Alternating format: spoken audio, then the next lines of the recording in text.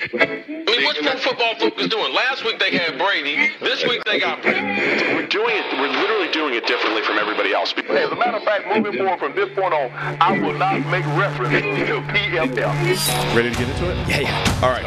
We're going team by team. I would be very careful about slinging stone. Am I going to get sued? We got legal on this? I like football season, and all the things that go with it.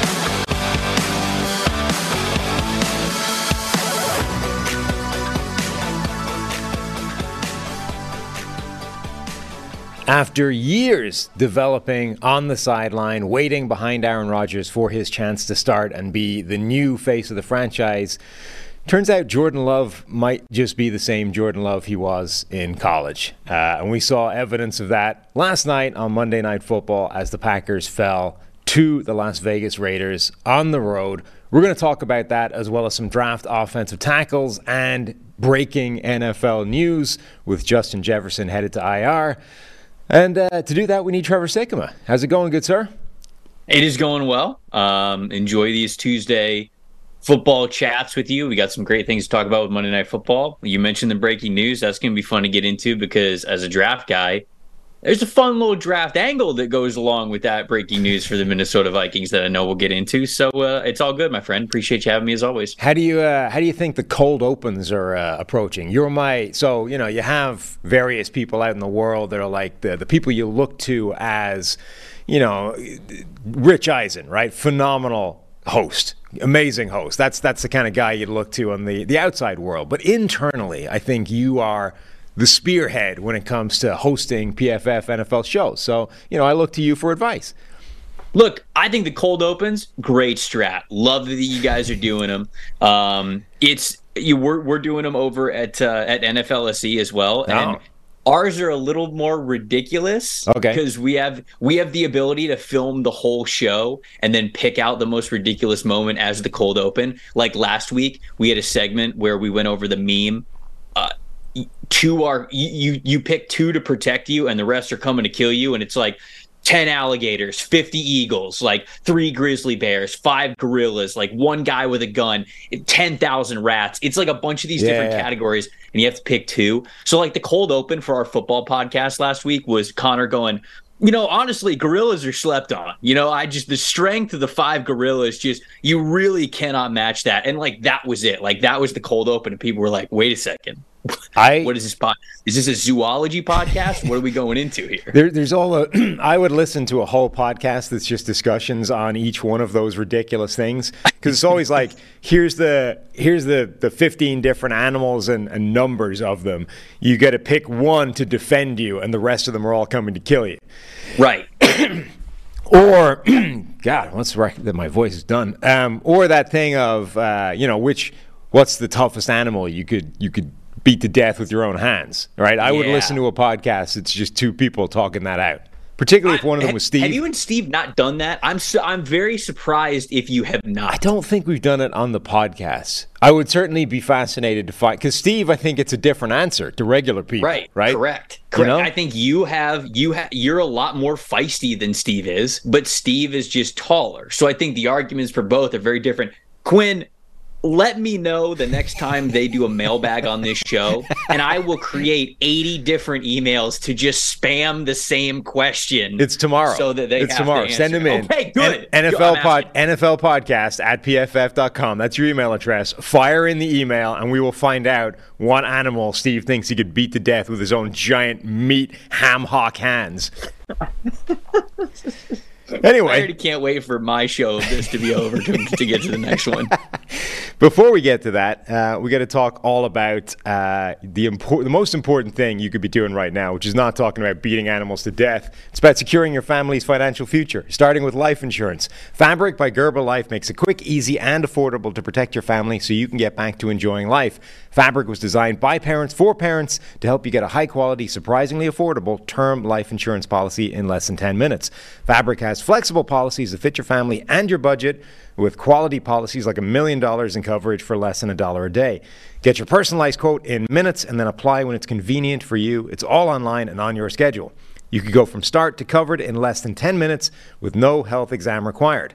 Join the thousands of parents who trust Fabric to protect their family. Apply today in minutes at meetfabric.com/PFF. That's meetfabric.com/PFFNFL even. meetfabric.com/PFFNFL. Policies issued by Western Southern Life Assurance Company, not available in certain states, prices subject to underwriting and health questions. So NFL podcast at pff.com is where to send emails, or you could join the podcast Discord. You'll find the link to that in the description of this show. And don't forget to check out the YouTube videos that I'm firing up as well. You watched the TO one last night. I did, yeah. You sent me over the little solo video that you're doing. I see what you're doing. You're trying to branch out from Steve, like, members of NSYNC or Backstreet Boys. You're trying to Justin Timberlake, Steve Palazzolo, and I understand. I understand why you're doing it. Sometimes you got to go and get the solo money. But no, that video was great. If people have not seen it yet, you make a very intriguing and compelling case as to why Terrell Owens might have actually, and maybe should have actually, had more of a legit shot to catch Jerry Rice's crazy NFL record. So you can find that on my pinned tweet on Twitter at PFF_Sam. There's a Dan Marino one out there as well. And taking requests. I got to figure out what to do next. But let's get into to Monday Night Football. The story of this game to me really was, maybe after all of this, Jordan Love is just Jordan Love. Yeah. It's hard to say, like, oh, okay, this guy's a quarter of the way through his first year as a starter, let's write him off. Sure. But at the same time, all the time that he had to sit behind Aaron Rodgers doesn't make it easier, because it's not like he's a rookie. He's been in the league for a long time. And I understand there's nothing that really prepares you for regular season action like regular season action. If you don't get it, there's not really a time limit for you to be a good quarterback. But it's tough, especially when you look at what the Packers want to do. And our esteemed colleague, Brad Spielberger, tweeted this out, because this is a stat that I wanted to look up immediately after the game. My guy was on top of it. Jordan Love is 6 of 24 this season on passes of 20 or more yards down the field with 2 interceptions and no touchdowns. Charted as accurate on 5 of those 24 attempts, which is the 3rd lowest in the NFL. This is a team that wants to open things up. And I think that you can tell in Love's willingness and also vision to continue looking deep down the field that is what they want to do. You look at the receivers and you say, okay, Romeo Doubs, Christian Watson, Jaden Reed, like, these are guys that you push the ball down the field with. Luke Musgrave's at tight end. I know he's a rookie, but like, when you talked about what his scouting profile was, this was a really good athlete tight end who was going to help you stretch the field vertically up the middle of the field. So the Packers have a lot of these players that are these deep threat players. They want to be a vertical offense. But Love very clearly is just not hitting these passes. And sometimes you can say, all right, maybe it's lack of confidence. He's still getting things down. But other times it's just been straight up misses that I've seen throughout this season. So it's always more glaring when it's after a loss, right? You go back to that New Orleans Saints game, and let's be honest, they probably should have lost that game. I don't mean to say that to take things away from them, but if Derek Carr doesn't get hurt in that game, and I know Jameis didn't play terribly, but Derek Carr doesn't get hurt in that game, you figure the Saints are probably at least going to get a field goal at some point in that second half, and that would have been enough points for the Packers to not be victorious in that game. And Jordan Love was up and down, but it was the scoreboard at the end that made people go, look at what Jordan Love did, all this comeback. He's so, like, he's well on his way. And I liked what I saw from him, but it wasn't perfect. Now, when you lose and it's not perfect, then all of a sudden the fingers start to get pointed, the magnifying glass comes out, and you really start to break down all the different stats and where you failed. And so I don't really know if Jordan Love is any different than kind of what he's been throughout the first part of the season. They just happened to lose a primetime game against a team that they absolutely should have beat. So it's going to look worse by nature. No question, I think that's the part of his game that is failing the most, and that's the part of his game that needs to get better, because it's clearly what Green Bay wants to do. But just not a good showing overall in Green Bay. Even a bad effort from the Packers should have been enough to beat one of the least talented rosters in the NFL in the Las Vegas Raiders. And it just wasn't last night. Yeah, I feel like, I'm kind of with the opening and with the first question or first discussion, I'm sort of heaping it all on Jordan Love. It's not all his fault. Like, he clearly has some flaws to his game and has always had them in terms of, he's not the most efficient quarterback in the world, probably never will be. He's vaguely inaccurate relative to other guys. You saw that a bunch of times yesterday. A lot of it's kind of his own creation, like he tries to throw off platform, and while some quarterbacks can do that and still be accurate, Love can't. So he misses a lot of throws, and now you're combining that with a young group of receivers who, while talented, are leaving plays out there on the table. Romeo Doubs has a drop yesterday. Musgrave has a drop. Christian Watson is incredibly talented in terms of physical size, speed, threat, but is not actually the best ball skills type of receiver in the world. So you're pairing a reasonably inaccurate quarterback that's going to leave some plays on the table with receivers that are leaving plays on the table, and now a banged-up offensive line is kind of killing some plays stone dead, so those ones are off the table, and now you're just sort of slicing, piece by piece by piece, layers of efficiency out of this offense. The offensive line's also obviously hampering the run game, and it's taken too much of a toll now, and there's just not enough there to overcome the mistakes they're making. Yeah, I agree. I don't think... when the team is not where it needs to be, the quarterback always seems to get a lot of the blame for things. And I think Jordan Love is taking, for as much as he hasn't been perfect, I think Jordan Love is taking an unfair share of the blame for the team just not being good. You mentioned the offensive line's banged up. The receivers, okay, promising, still young. They're still figuring out. They're still not consistent. And I still think that even if their receivers were clicking on all cylinders, I would still tell you they're missing a wide receiver one. And the best teams in the NFL have a wide receiver one. They have that player where there's a lot of other good complementary parts of their game, whether it's quick hit stuff, whether it's horizontal stuff, or whether it's vertical stuff further deep down the field.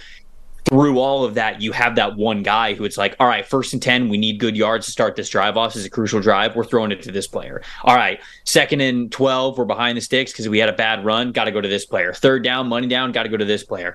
And so on and so forth. And I don't think the Packers even have that kind of a player in the receiving game. So a lot of things are not going well on offense. Defense is kind of up and down with Joe Barry there. But it's... I just don't. I feel as though Love is getting a little too much blame, even though he is to blame. Right. If that makes sense, it's just not going well in Green Bay. And like I said, it's not like the train. It's not like the train's falling off the tracks. But it always looks worse when it's a primetime game that you lose against a team that you absolutely should beat. And unfortunately for Green Bay, that's exactly what happened last night. Yeah, I think it's just unfortunately the reality of that position in the NFL. Like, you get all the credit when it's going well, right? Brock Purdy, you get all the credit when it's going well, no matter how much of a percentage you make up. But the flip side of that is you're going to get all the blame when it's going badly, even if the same thing is true, right? It's a collective failure in Green Bay right now, just as it's a collective success in San Francisco. But we're only going to focus really on the quarterback because that's the nature of today's NFL. Really, the best players in this game on both sides of the ball were on defense. I mean, Max Crosby, just an absolute thorn in the side of the Packers all the way through the game. Mm-hmm. The Green Bay defensive effort was a bit more sort of shared. They spread the workload a bit, but Devontae Wyatt looks really good this year, taking a big step forward after a rookie season. Rashawn Gary is still fantastic, even if they're still kind of easing him back in a bit. Rasul Douglas with a couple of really nice plays. He was maybe the best player on defense for the Packers. Okay, both offenses struggled, but part of that was the defenses were kind of kicking ass. Yeah. No, it's a good note by you to give a hat tip to that group. Max Crosby, man. Oh, I hope the Raiders put a good team around him because he seems like somebody who really wants to stay with the Raiders. He's somebody who it feels like he wants to be a Raider for as long as he possibly can be. But I just really hope they put a winner around that guy because he is one of the best defensive players in the NFL. I mean, he's on pace for a monster season right now. And last night, he really showed up in a huge way. So I actually didn't check. What did Tyree Wilson do last night? I didn't check his final line or his final grades because Tyree was struggling the first couple of games that he was in there. I think he failed to have a pass rush win on a single snap for the first 3 weeks that he played. Well, would you like the good news or the bad news? Give me the good news first. The good news is he did register a pressure. Nice. Hell yeah. Yeah. The bad news... The arrow is going up. The bad news is it was his only pressure, and it came after or on 16 pass rushing snaps that earned him a PFF pass rushing grade of 56. Yeah. So it's not great. Yeah, it's not great. No. I can't remember when the pressure was in the game. I got to go back and look. Right. I would give a shout out actually to the Raiders. So they were banged up. Not only do they not have a particularly good team anyway, particularly on defense, just talent-wise, they don't have much. But they were missing, multiple important players. No Nate Hobbs, who's probably their best coverage player. No Jacorian Bennett, the rookie who's been, a starter, an impact rookie for them. And so multiple players. Amik Robertson, he is tiny. 5'8", 183 is what he's listed. He's the guy that wins the jump ball in the end zone, targeting Christian Watson, who is, 5, 6, 7, 8, like 8 or 9 inches taller, and God knows what extra in terms of wingspan and reach. Now, it's an underthrown pass. He had position. I was going to say, it was a nice jump. It was a nice pick. It was, he got a little help from Jordan Love on that one. But. Right. Still, anytime you're 5'8" and you're winning a jump ball against a guy that's 6'5", you got to give some kind of tip to the cap. True. And then the other guy to mention is Tyler Hall, who was played 30 snaps, is the corner that got the kind of extra playing time because of all the injuries. A 2020 undrafted free agent out of Wyoming who has now played 255 snaps in his career, most of them coming last season, then this 30. He's grading well, and, he made some nice plays. He was targeted 3 times, gave up just 1 catch for 4 yards, had a pass breakup in there. So anytime you got to go to the bench, particularly in the secondary, it's usually like a red flag, and that guy's going to get picked on and targeted and attacked. I mean, Tyler Hall held up well. Good for him.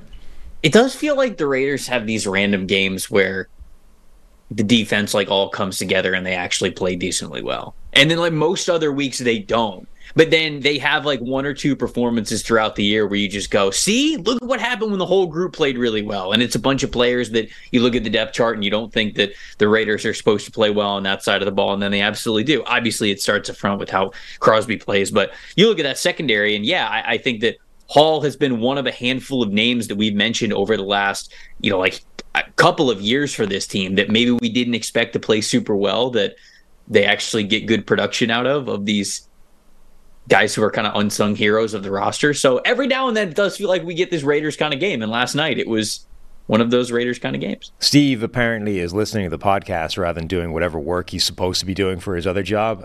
He would like justice for the model, because when we were putting our draft board together, we all put our list together and we kind of created this mashup, right? This aggregate of the numbers. And we effectively bullied Steve into changing his rankings, because when he put Tyree Wilson at 126 overall, it was like throwing off the big board. And we're like, that's too much. That's too much Tyree Wilson hate. None of us love him, but that's going too far.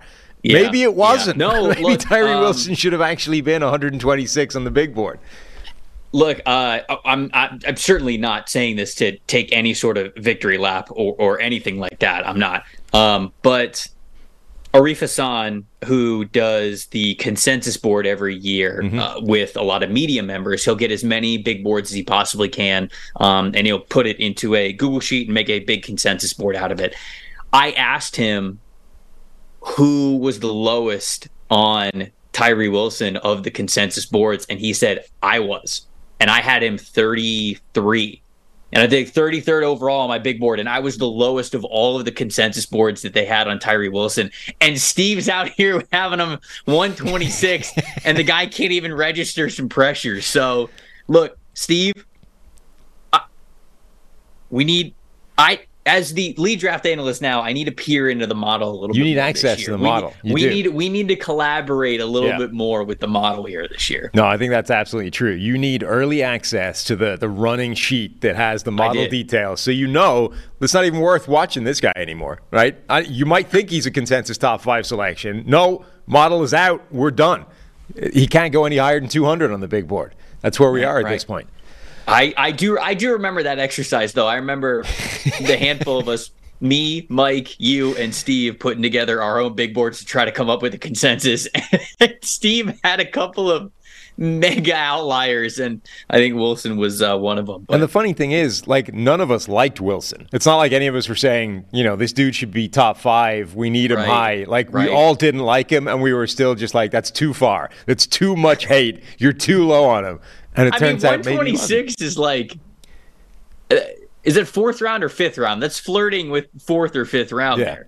It's one of those day 3 rounds. So I think we all knew that Tyree was going to get picked much higher than that. And I think even for as much as I doubted his production, you got to pick him higher than. It's still early. Maybe Tyree can turn it around and discover some pass rushing ability as we go through his rookie season. Anyway, that puts both Green Bay and the Las Vegas Raiders at 2-3 after their first 5 games. For the Packers, it really does make the NFC North a one-horse race. It's Detroit's in control now. They've got the win over Green Bay. They now extend that lead. And the Raiders, it just means they're not sitting in the cellar with the Broncos. I'm going to be honest, it was always going to be a one-horse race in the NFC North. When I went through my previews, I felt like there were a couple of times when I would have gone on a show or said on Twitter or whatever, I don't think this is going to be close. I think the Vikings are going to take a massive step back. This is what I said before the season. I think the Vikings are going to take a big step back. I think the Packers are going to be fine, but I think they're going to be floating around 500. And I think the Detroit Lions are going to be much better than floating around 500. So I did not see this really being a close division. I didn't see a second playoff team from the NFC North. Right. So this has kind of come to fruition, and not puffing my chest here. I think a lot of people knew that it was going to be Detroit's division to lose, but it's playing out the way a lot of people saw it was going to play out. The NFL season is going strong, and DraftKings Sportsbook is hooking up new customers with an offer that's even stronger. Bet $5 on any game this week to score $200 instantly in bonus bets. And DraftKings isn't stopping there. All customers can take advantage of a sweetener offer every game day this October. There's tons of stuff. You can go in there. You can see it on the screen right now, or if you're listening, head over to DraftKings Sportsbook, see all the awesome stuff that they've got. Get in on the game day greatness. Download the DraftKings Sportsbook app now and use code PFF. New customers can score $200 instantly in bonus bets when you bet $5 on the NFL. That's code PFF, only on DraftKings Sportsbook, an official sports betting partner of the NFL. The crown is yours.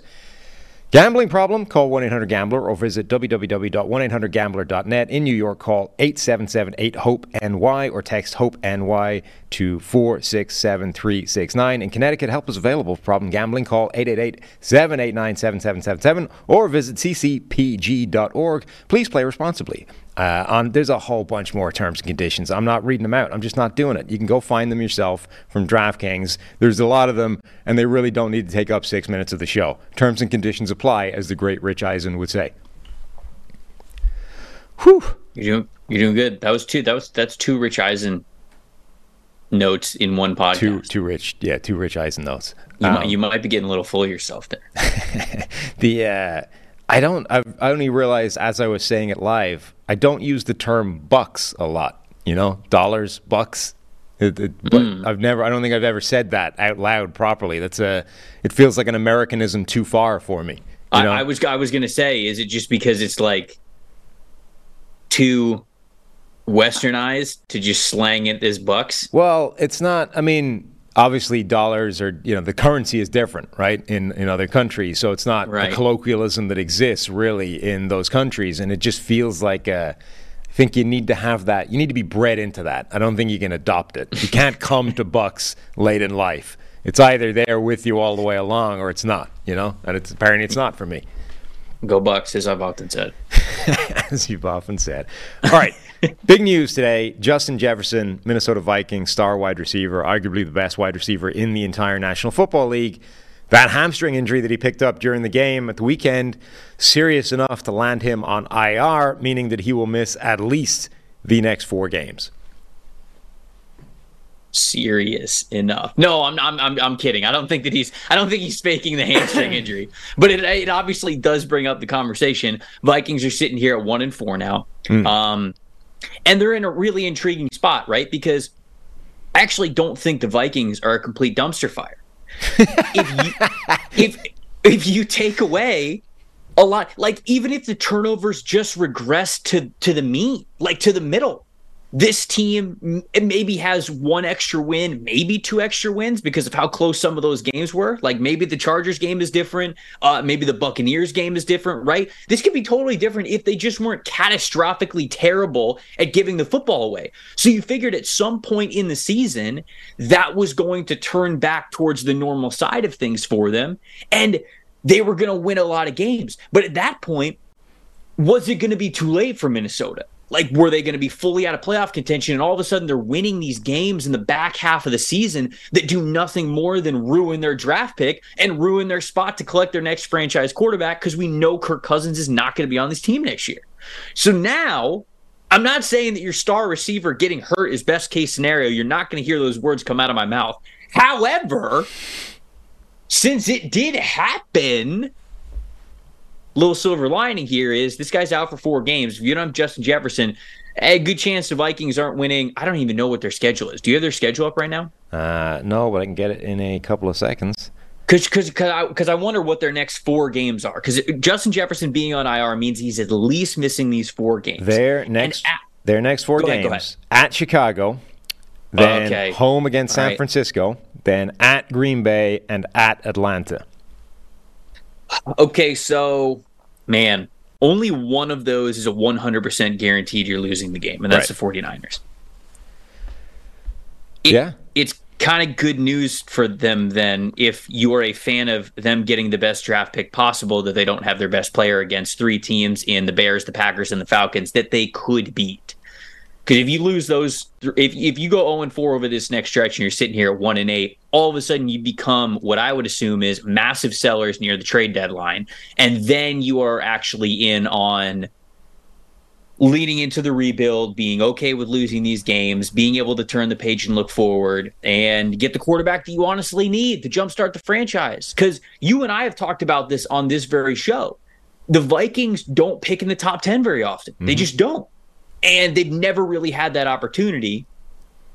This might be their opportunity. You never want to see a player go down. You never want to see a player get hurt. But in the long-term things, now that Jefferson is on IR, this might be the push that the Vikings needed to actually decide, okay, we're fully moving on from a lot of things on this roster and being able to get a good draft pick out of it. Yeah, I mean, if this ends up putting them in a position, as you say, like 1-7, where they're clearly staring down the barrel of a top 5 draft pick at some point, what do you actually do? Because presumably at that point, the season's dead.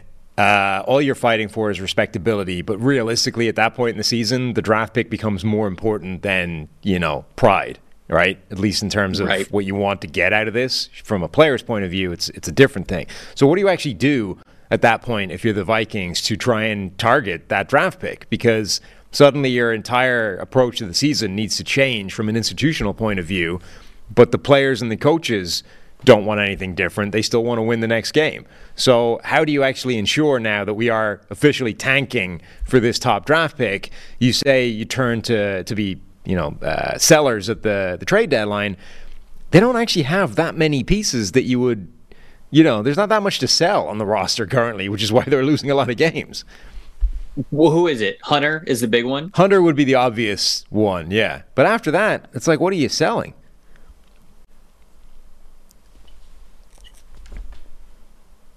Yeah. I think Hunter is the one that you would probably move on from. And, you can think about this too. I don't know if these sides can necessarily collude or agree but Jefferson's about to sign a mega deal. Right? He's probably going to be the highest wide receiver. He's going to sign the highest wide receiver contract in the NFL. If the Vikings are even 2-7, even 3-6 when he's about to come back, like, is this dude really pushing himself to hurt himself more before he signs that contract? No. I mean, I don't want to say definitively no, but at least it's in the conversation. So the way that you really get to that point of saying that you're kind of tanking without fully coming out and tanking is, yeah, you probably sell Danielle Hunter near the trade deadline. And Jefferson doesn't play many games the rest of the season. And I think those are the two important factors for this team if they want to get a draft position that's anywhere close to a quarterback like Drake May or Caleb Williams. The other interesting thing would be if any team is in a position where Kirk Cousins is attractive at that point, right? Because you're moving on from him anyway. You and I have talked about that, and I think that's the correct move, but can you even do that? Yeah. That's the one. That's the one that might be too far, right? That's the one where you go, okay, you are actively trying to field the worst roster possible. Yes. And that's just not something that we've seen very much, especially in the modern NFL. So I agree with you completely, especially putting Jefferson on IR for the next 4 games, depending on these next 4 games go. I would have told you that selling Cousins would have been the right price. And who knows, maybe behind the scenes, maybe they have sent those text messages or those calls to other GMs just to be like, hey, you know, like maybe they have done that. But if they haven't yet, I think that the situation has now presented itself for them to do so. It's not the easiest trade in the world to make happen for a number of reasons. Number one, Kirk Cousins has a no trade clause, so he'd have to buy into wherever they're going. It's true. Number two, Yep. He's going to want an extension wherever he's going. So in 2 separate ways, any prospective team needs to get Kirk Cousins to buy into this situation, which dramatically reduces the field in terms of teams that would even be in the conversation. Like the Jets are not in the conversation because Cousins is not going to sign up to be a relief pitcher for Aaron Rodgers for, a period of the season and then leave. That's just, I would imagine, very unlikely to be of interest to him. Whereas, I mentioned Atlanta before. Like if the Falcons can convince Cousins that if he steps onto this roster, they're a playoff team and a real contender, and they're willing to give him the extension that he wants. And by the way, we've got Drake May and Drake London and Kyle Pitts and Bijan Robinson and a pretty good offensive line. Like you could do some real damage here. Maybe that's viable, but they would need to be good enough that even at the deadline, they're good enough to convince Kirk Cousins of that, and they're bad enough that Desmond Ridder has clearly shown he's not the guy to take them there. So there's really not that many teams where it's even possible.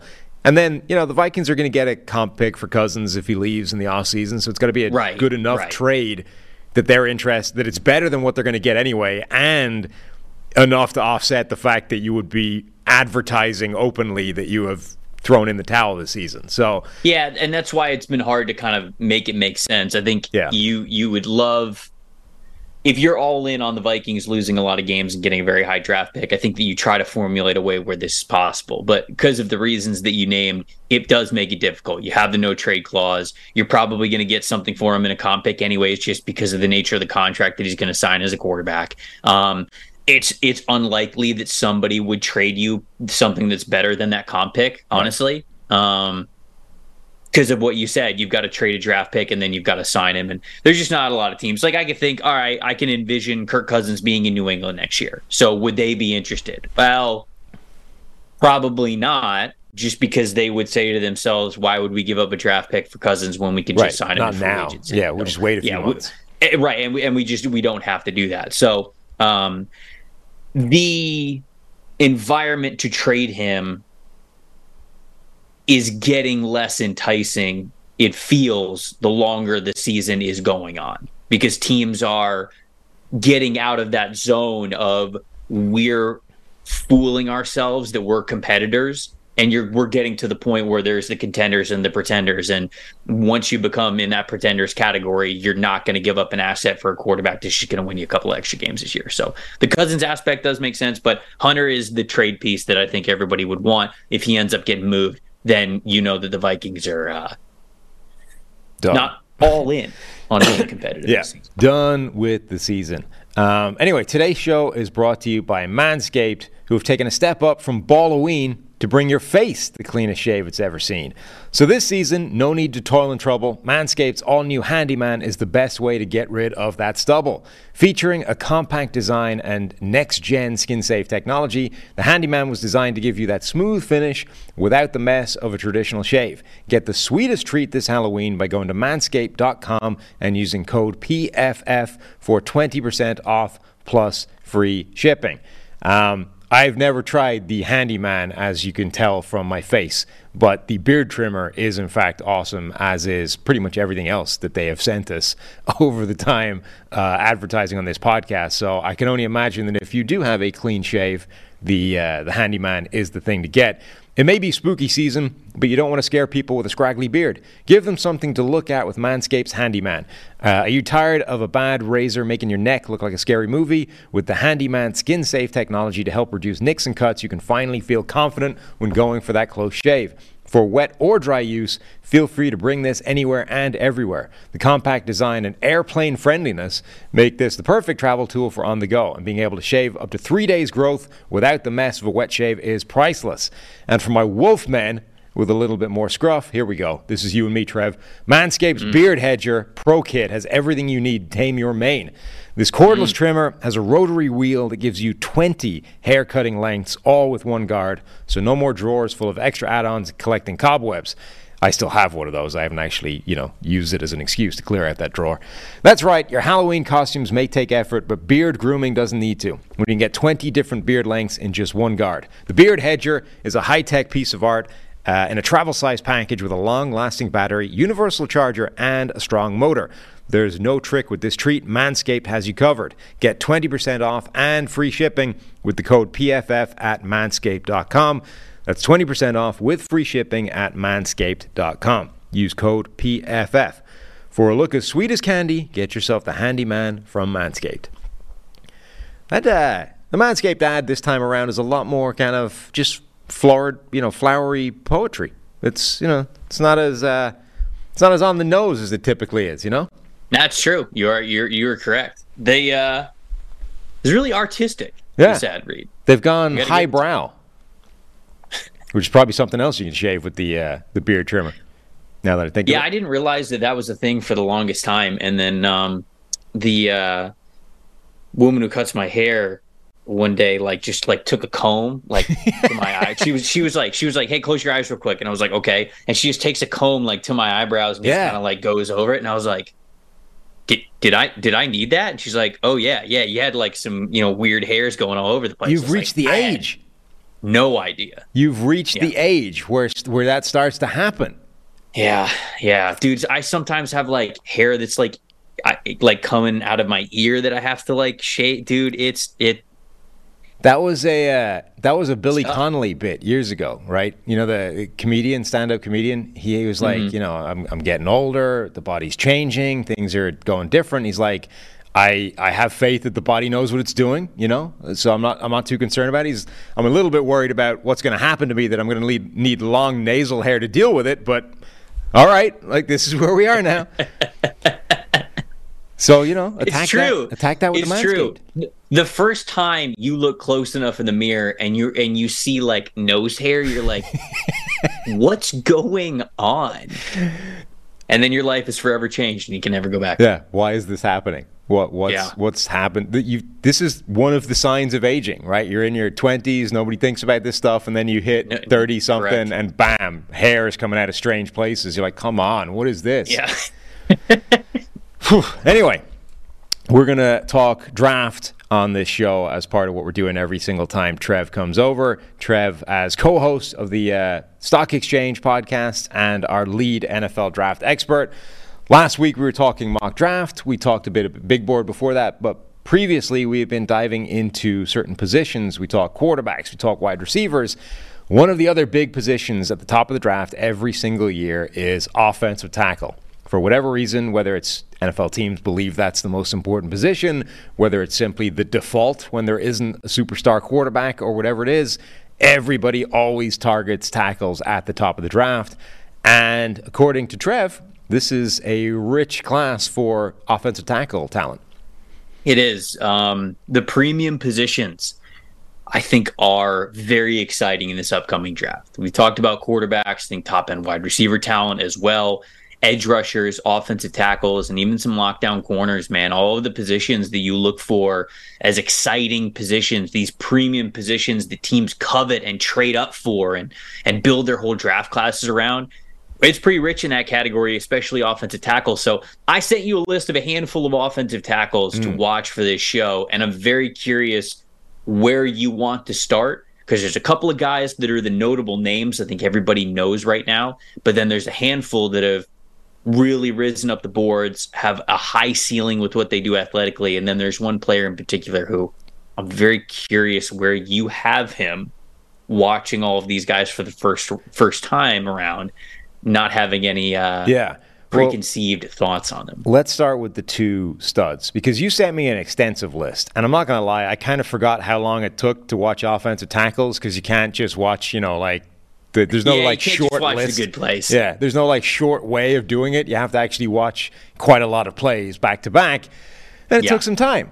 So, I scanned through the top guys in your list, and then you had a group that were lower down, that were your sort of next tier down, and I didn't even get to some of those guys. So let's start with the two studs.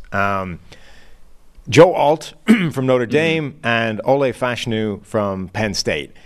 My initial reaction is either one of these guys would have been offensive tackle 1 in last year's draft. They are both really good.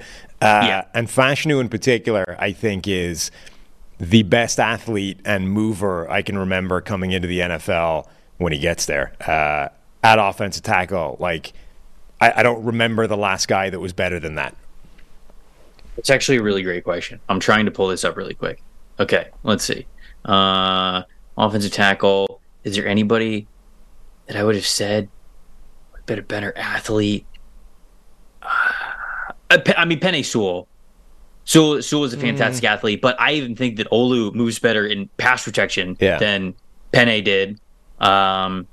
I'd say the same thing about Darisaw, who I also thought was a really great athlete.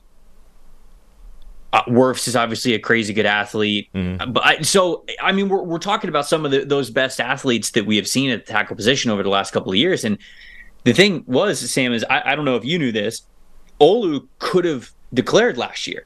He was just a redshirt sophomore, but he was still draft eligible. He could have declared, and he got a first-round grade. And he still opted to go back to Penn State. He's very young. Last year was 2022 was his first time as a full-time starter. So maybe he just loves college. Maybe he wants to get his degree. I don't know what it was. Maybe he just wants another year of playing college football, because you only get to do this once in a lifetime. But he ended up going back to school. But I agree with you. He would have been offensive tackle 1 last year. The way that this guy moves at 6'6", 320 pounds in pass protection is about as good as I've ever seen since I really started to scout guys seriously. The foot speed, the balance, the hand speed, the counters, the way that he takes contact, the way that he can dictate contact. I mean, you get some of these rushers that are 6'3", 240 pounds, who are very clearly more nimble than he is, have less weight on their body, and they are trying to attack him on the outside shoulder and get him to full vertical drop, and he beats him to the spot every time. Now, I'll tell you this. It probably helps that Olu Fashanu in practice goes up against Chop Robinson, who is the most explosive edge rusher that we have in this class. He's the most twitched up, explosive edge rusher. And so getting to go up against him every day is kind of like an iron sharpens iron thing when you look at how good Olu is at pass protection. Now, I'm wondering if this kind of caught your eye as well.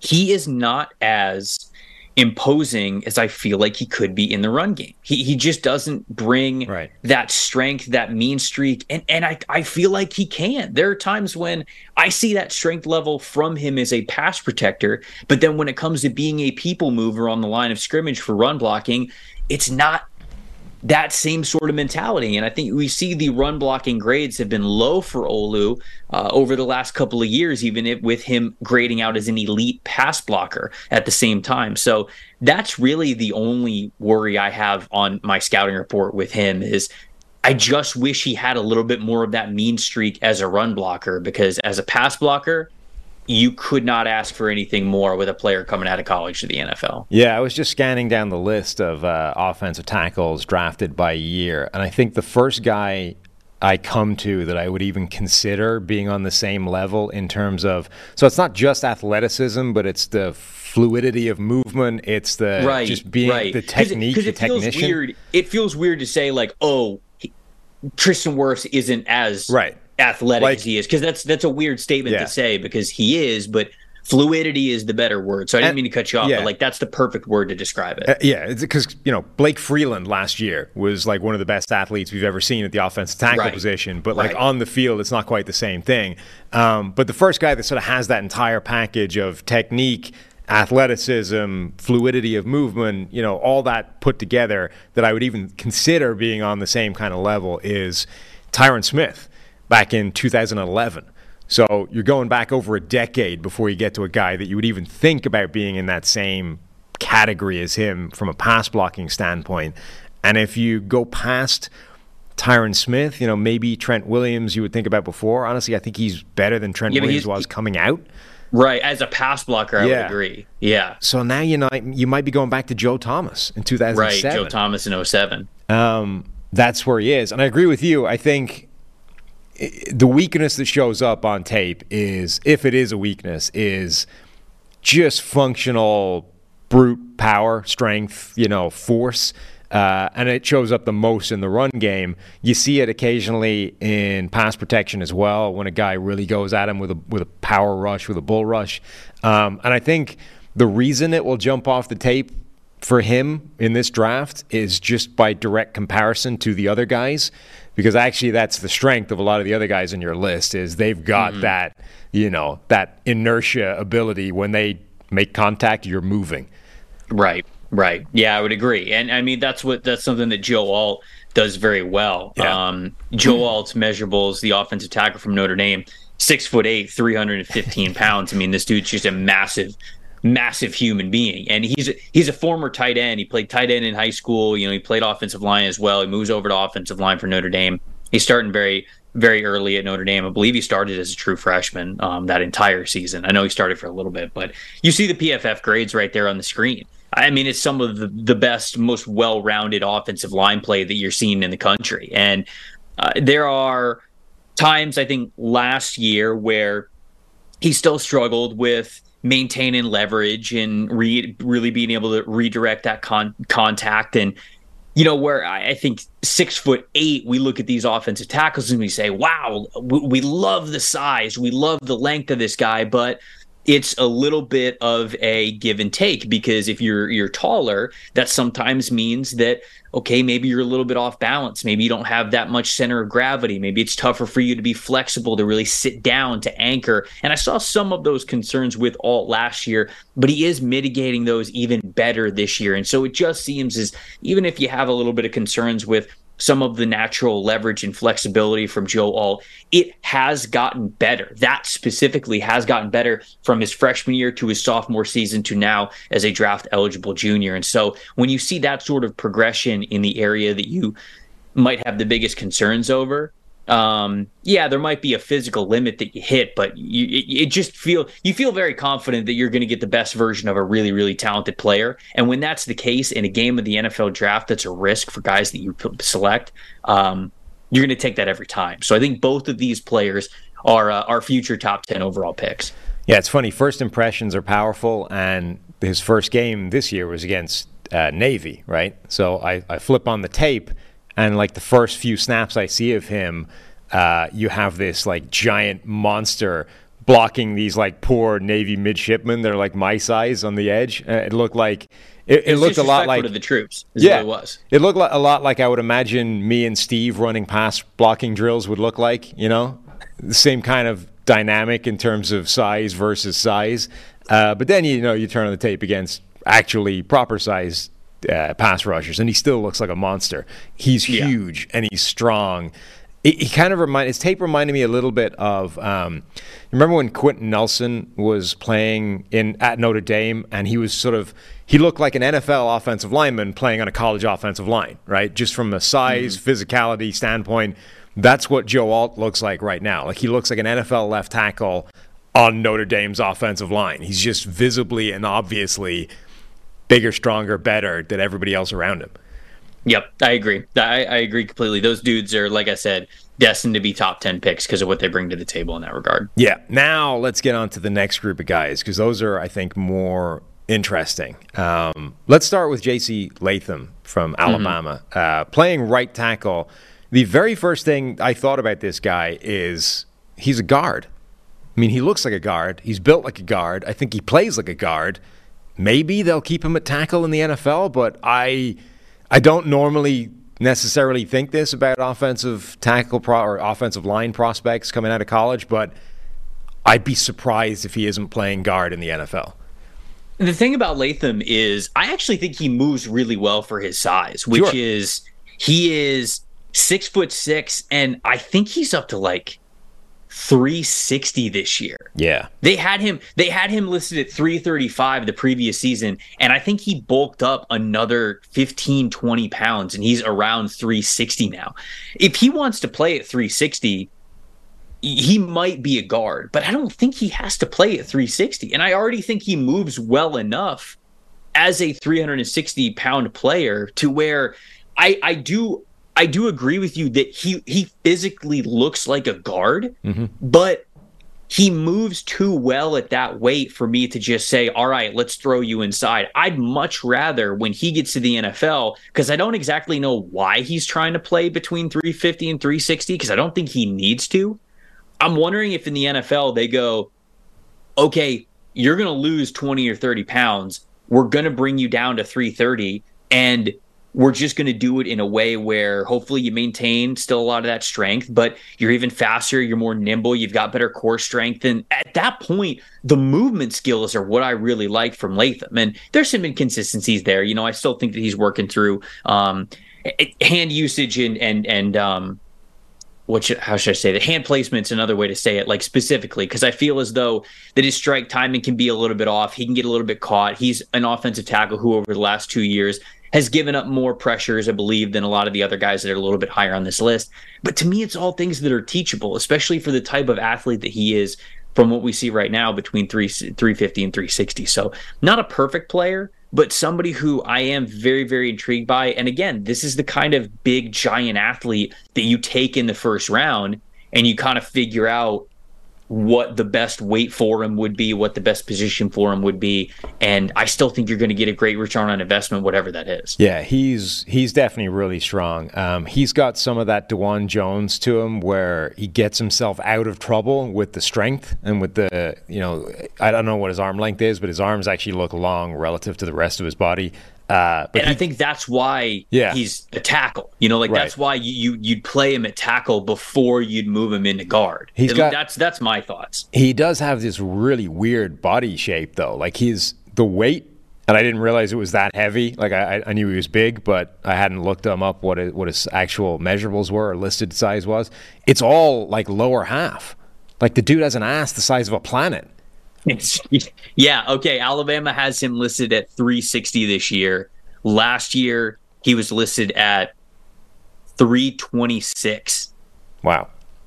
So that his freshman year, he was listed at 325. His sophomore year, he was listed at 326. And now he is listed at 360. I don't know why he's that big. He doesn't need to be that big.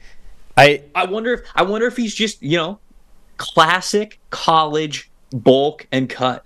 and he's just right in the middle of a bulk plan. Right. You know, he's getting up to 360, and then he's going to slim down, and he's going to have a six-pack at like 320, 325 and be able to play right tackle out there. Yeah, you know, summer is when you slim down for the beach bod. You know, you don't do it now. Yeah, it's the winter bulk, baby. We're talking 2 peanut butter and jelly sandwiches before you go to bed every night, glass of whole milk. You'll be 360 by no time. I will say it was an interesting contrast. I do agree with you that his movement skills are pretty good, certainly for that size. He does, however, look very heavy on his feet. It was like the opposite of Fashanu, right? Fashanu's got that nimble, fluid moving, looks really light on his feet, constantly, you know, floats across the ground. Latham, every step looks like it's coming down with 363 pounds on it. He reminded me, you know the way like elephants can't jump? They've always got to have one leg on the ground at all times. You know, and it's this like slow, deliberate step. Like, that's what Latham's like. One foot is always planted on the ground with 363 pounds firing through the turf. And then the other one moves over here. And now we can just relocate the weight. I feel like that's just because he's so big, though. Because when I watch him play, I think he moves pretty well. Yeah. I think he's pretty damn flexible for a guy of his size. For me, the big thing with Latham is simply the hand placement. It is simply that kind of hand technique and being patient and putting it in the right spots and being able to get that grip solidified, whether it's like underneath the shoulder pad or whether it's on top of the arm or on the top of the shoulder pad or hitting the pec on the inside part of his chest, like whatever it is. That's the area that I'm actually concerned about. I'm not really concerned about a weight. I'm not really concerned about the movement skills. I'm concerned about the consistency with his hand usage and really like locking guys down, because he struggles to still do that in college. It's only going to get tougher in the NFL when these edge rushers are way better. Yeah, he's really interesting actually. Like I don't think there's anything disqualifying from his tape to being, you know, a top end guy, but he's got that very weird body type and some strength that would say he might actually be amazing inside a guard. All right, let's move on to a player that seems to be one of your favorite players out here. I'm going to give you the privilege of pronouncing the man's name because I've never tried it before. His name is Taliza Fuaga. Okay, I would have got the close. Offensive tackle from Oregon State. Mm-hmm. This is a player who I did not know going into the season. And going through summer scouting, they have another offensive tackle, their left tackle, Joshua Gray, who was on some NFL draft watch lists, and so I ended up watching him. I thought last year's tape from him was fine. I think might be an interior offensive lineman at the NFL level. He's actually playing better this year. His tape's better this year. But as I was watching him over the summer, I kept going, who is their right tackle? Who is this dude? And I remember looking him up during the summer, and I was like, Fuaga. Okay, I don't know anything about this dude. I don't really see him on any sort of draft list, so I'll revisit him at some point. He is one of our highest graded offensive linemen that we have in the country this year, and so I was like, okay, I gotta go back and watch this guy. I have him as OT3 right now. I immediately put this dude in my top 25. I think he's. You see the run blocking grade there on the screen? This guy has play after play where he is just throwing people to the ground. I mean, we were talking about legit strength. And then I thought to myself, man, is he just a brute who's this massive run blocker? And then I watched the pass blocking reps, and okay, it's not like Olaf Fashanu type, but man, he's pretty nimble on his feet too. For a guy who's 6'6", 330 pounds, he already kind of understands where to place the hands. And you even saw him get a little, I don't want to say cute, I'll say savvy. Savvy is the better word, where he would almost kind of ghost. He'd do like a little ghost move where he would like try to bait the defensive ends into shooting their hands quicker so he could immediately knock them down. He's dictating pass rush sequences as well. Like, so this is a junior. This isn't like a grad senior. This is somebody who is a first-year draft-eligible player who is strong as an ox, has a finisher's mentality in the run game, has nimble feet, can really move in pass protection, and already has a good understanding of how your hands win pass protection reps sometimes before they even touch the guy who's coming at you. all of those things are a fantastic baseline for me of a player who I would draft in the first round. Those are all signs of a player who I would draft in the first round, and that's why I immediately put him in my top 25.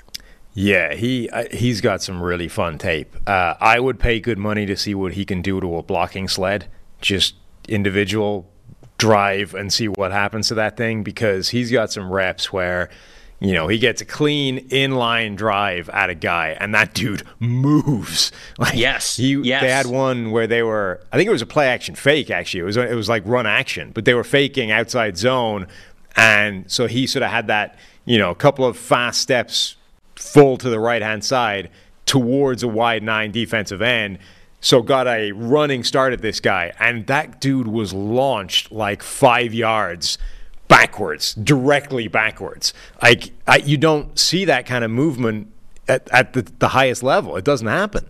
So to give people a little bit of a peer into kind of what we have at PFF, in our database, we have a category that is called like key plays. So any play that is not kind of judged as a 0, something that is a positive or a negative that was really influencing a grade, those are kind of like they are categorized as those key plays for a player. And often, if you're kind of just trying to understand what a player does really well, or like why their grade might be so high, or sometimes the other side, like why their grade might be so low, you'll categorize those key plays and you'll watch them. So for Fuaga, his grade is so high that if you were to watch a lot of his key plays, there'd be a lot of really great moments from him because his grades reflect that. There was a game that I was watching of him where 3 or 4 plays went by, and I said to myself, am I watching the key plays? And I wasn't. Like, I was just watching I was watching the regular games. I was watching every single game snap. But he had 3 or 4 plays, like, right off the bat that were dominant enough to earn positive individual grades on every single play, where he was, like you said, throwing somebody to the side, completely throwing a dude on the ground and getting him out of a play, having a really good pass blocking rep. And I said I thought I was watching only the good plays, because there's no way somebody has this many great plays like this in a row just on regular game tape. But he did. And that was something that was kind of consistent throughout his tape, man. He was fantastic. He plays right tackle for him. I don't know if he could play left tackle. I think that's something that every offensive player and offensive line coach kind of has to figure out for their own. But he's awesome, dude. I think that he's fantastic. No, I liked him. I was expecting his movement skills to be a lot worse than they actually were. When you sort of see him initially and you're like this giant hulking monster who just ragdolls people, and you're like, all right, he's not going to be able to move, and that's the problem. He actually does. He lacks some refinement, but his movement skills are actually pretty good, and all of his losses are kind of the same, which is he doesn't lose on the first move. He loses adjusting to the second one. It's like you get him moving in one direction, and then you make a change, and it's that like swaying from one direction to the other. He gets like, he's too top heavy. He kind of gets out of control and can't regain himself and get back to it to make the second adjustment. But in a way, I think that's a lot better than just getting your ass kicked on the first move every time. Like, at least the guy has to string something together to get past you. Dude, and if that's the case for a true junior at the college level, get this dude with a good offensive line coach at the NFL level. And I'm not saying that like Oregon State doesn't have good coaches. It's not meant to mean like a subtle shot to them. But Continue this guy's progression and say, hey, you're shutting down the first move. Here's how you also stay in front of somebody even better, whether it's working on flexibility or core strength or just anticipating things a little bit better. And he's a starting offensive tackle in the NFL level. I really do. Can you imagine him going to Jeff Stoutland in Philadelphia and maybe being Lane Johnson's like successor down the line? I mean, it wouldn't be fair. It would not be fair. It would truly be the manifestation of the he can't keep getting away with this meme from Breaking Bad. If Howie does this again, God, yeah, can't keep getting away with it. That would be insane. Okay, the last guy I actually got to see anything of, Amarius Mims from Georgia. Mm-hmm. Is that how you say that name? It's an amazing name, by the way. You nailed it.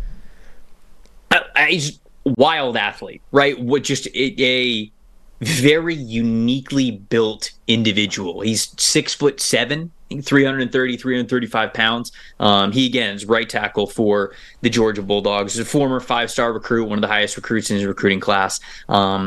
hasn't played a ton.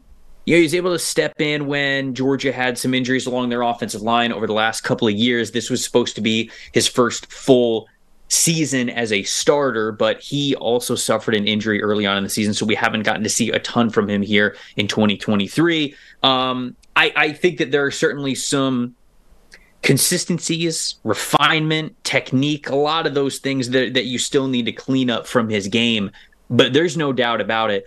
This guy brings you the size and movement skills that NFL teams covet very highly as an offensive tackle. He is, to me, kind of the Broderick Jones, like his teammate of the class last year, where you looked at Broderick and you said, all right, it's not perfect for him, but look how big he is and how well he moves.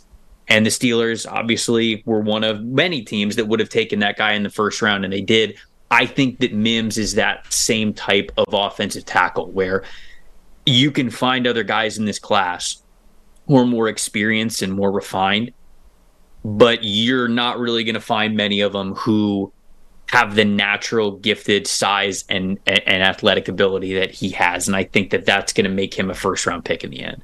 You know, the thing that a lot of those sort of O-line Twitter guys use is like a kind of hashtag that pass protection isn't passive, and they find these plays of these guys going looking for work and decking people and decleating them.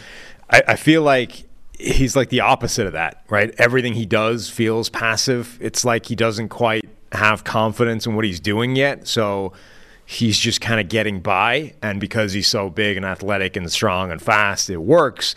But I kind of wonder how much more there is.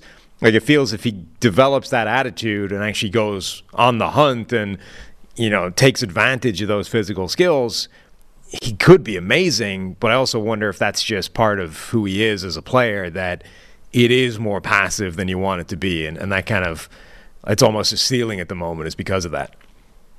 I don't know if I saw it as less of a he's too passive. I almost feel like it looks easy for him. And again, like, it looking so easy for him with as little of a time as a starter as we've seen from him over the last couple of years, that to me, like that also gets me excited. So I think him and who we're just talking about, Latham. No, not Fuaga, Latham. I think that him and Latham are those two players who you're not going to be able to watch their tape and see like a fully refined, ready-made prospect. Okay, we can put them out in the NFL right now and they'll be good to go. Right. But they do, to me, both of them present ceilings of starting caliber offensive tackle ability. And I think they both have some questions to answer and some snaps to really figure that out. But I hope Mims can get back on the field. I can't remember what his injury timeline is. I think it's kind of coming up soon. I think that he should be ready to play if he's not already. But he is somebody who I'm excited to see once the rest of the season gets underway, because he's a very high ceiling prospect, just like Broderick Jones was. Yeah, I mean, definitely a huge amount of potential. I'm curious to see what he looks like, as he develops and whether he can. Dude, the way he can get down into his stance, like how flexible he is with his back being straight, yet he can sink his butt all the way down. Like, you just don't get that from guys who are 6'7". A lot of times when you have players who are above 6'6" in the offensive line, they're hunched over. They can't fully sit down because they can't get their feet wide enough, because it's hard to do that when you are that tall. But Mims, you see him down in that stance where he's got his arms sitting on his knees, and yet he's fully sitting down in his stance. It's wide, it's powerful. That back is flat. His chest is up and in your face, so he is ready to just engage every part of his body to try to generate as much power as possible. Now, I'd like to see more power, like you mentioned, but it's those natural things that I just gravitate towards, especially for these guys that haven't played a lot yet. And I go, man, if that's the baseline that we're talking about here, that is a chance that you take pretty high in the NFL draft, because that's a lot more rare than some of these other guys who might be more refined but don't have the athletic ability to hang in the NFL level. Yeah, I can't hunch down like that, and I'm 5'11", so it's pretty impressive you're 6'7". All right, you had a few more names that you gave me in your list that I didn't get to. Why don't you give me the Cliff Notes version of the guys you've got left, and then we'll get out of here. Okay, I'm scrolling up to find the list. Okay, now I have it. Okay. Jordan Morgan from Arizona. He's somebody that I think could have been a draft pick last year had he not torn his ACL in November. He recovered from the ACL injury and was able to start right away this year for Arizona, which is pretty impressive. Played really well last year. I thought the previous years before that, he was not really a guy that the NFL was coveting in a big way, but last year's tape looked great. This year, he continues to look great. Bigger, stronger guy. Doesn't move as well as the guys that we already mentioned here on this list, but a really solid offensive tackle guy and a day 2 prospect, I think. Patrick Paul from Houston, he's another guy who he's somewhere around 6'7". I can't remember exactly what the measurables are, but he is a giant as the left tackle for the Houston Cougars. And a lot of the competition that he goes up against, it's like Joe Alt, where you go, oh, okay, there's Patrick Paul. Yeah, you see him because he stands out like a sore thumb, quite literally. Last year, he graded out really, really well for us. He had a really good pass protection grade, but I was worried about him suffering from big guy syndrome of what kind of we called it before, where he just didn't have that flexibility to stand up straight with his chest out and his back arched and be able to really sit down in his stance to not lose leverage on every single snap because he's a little bit higher. He just looked like he had flexibility issues, and I think that showed up in the run game last year. This year, not only does he still have a great pass blocking grade because of his size and using that to his advantage, but his run blocking grade is also better. And the reason why is because you can physically see he is improved in his stance and his flexibility and everything like that. He is lower at the snap. His back is more straight. He's more upright. You could physically see he knows how to now generate more power from his lower half because of how he is sitting and how his back can now be arched and he's not hunched over and all those kinds of things. So that was super encouraging to me, because a lot of times when you see a lack of flexibility from some of these offensive tackles that are huge, it's not a guarantee that they're ever going to be able to get over that. And for me to see that from Patrick Paul from one year to the next, very, very encouraging for him. I had Patrick Paul outside of my top 100 to go in the season because I was really worried about those flexibility issues.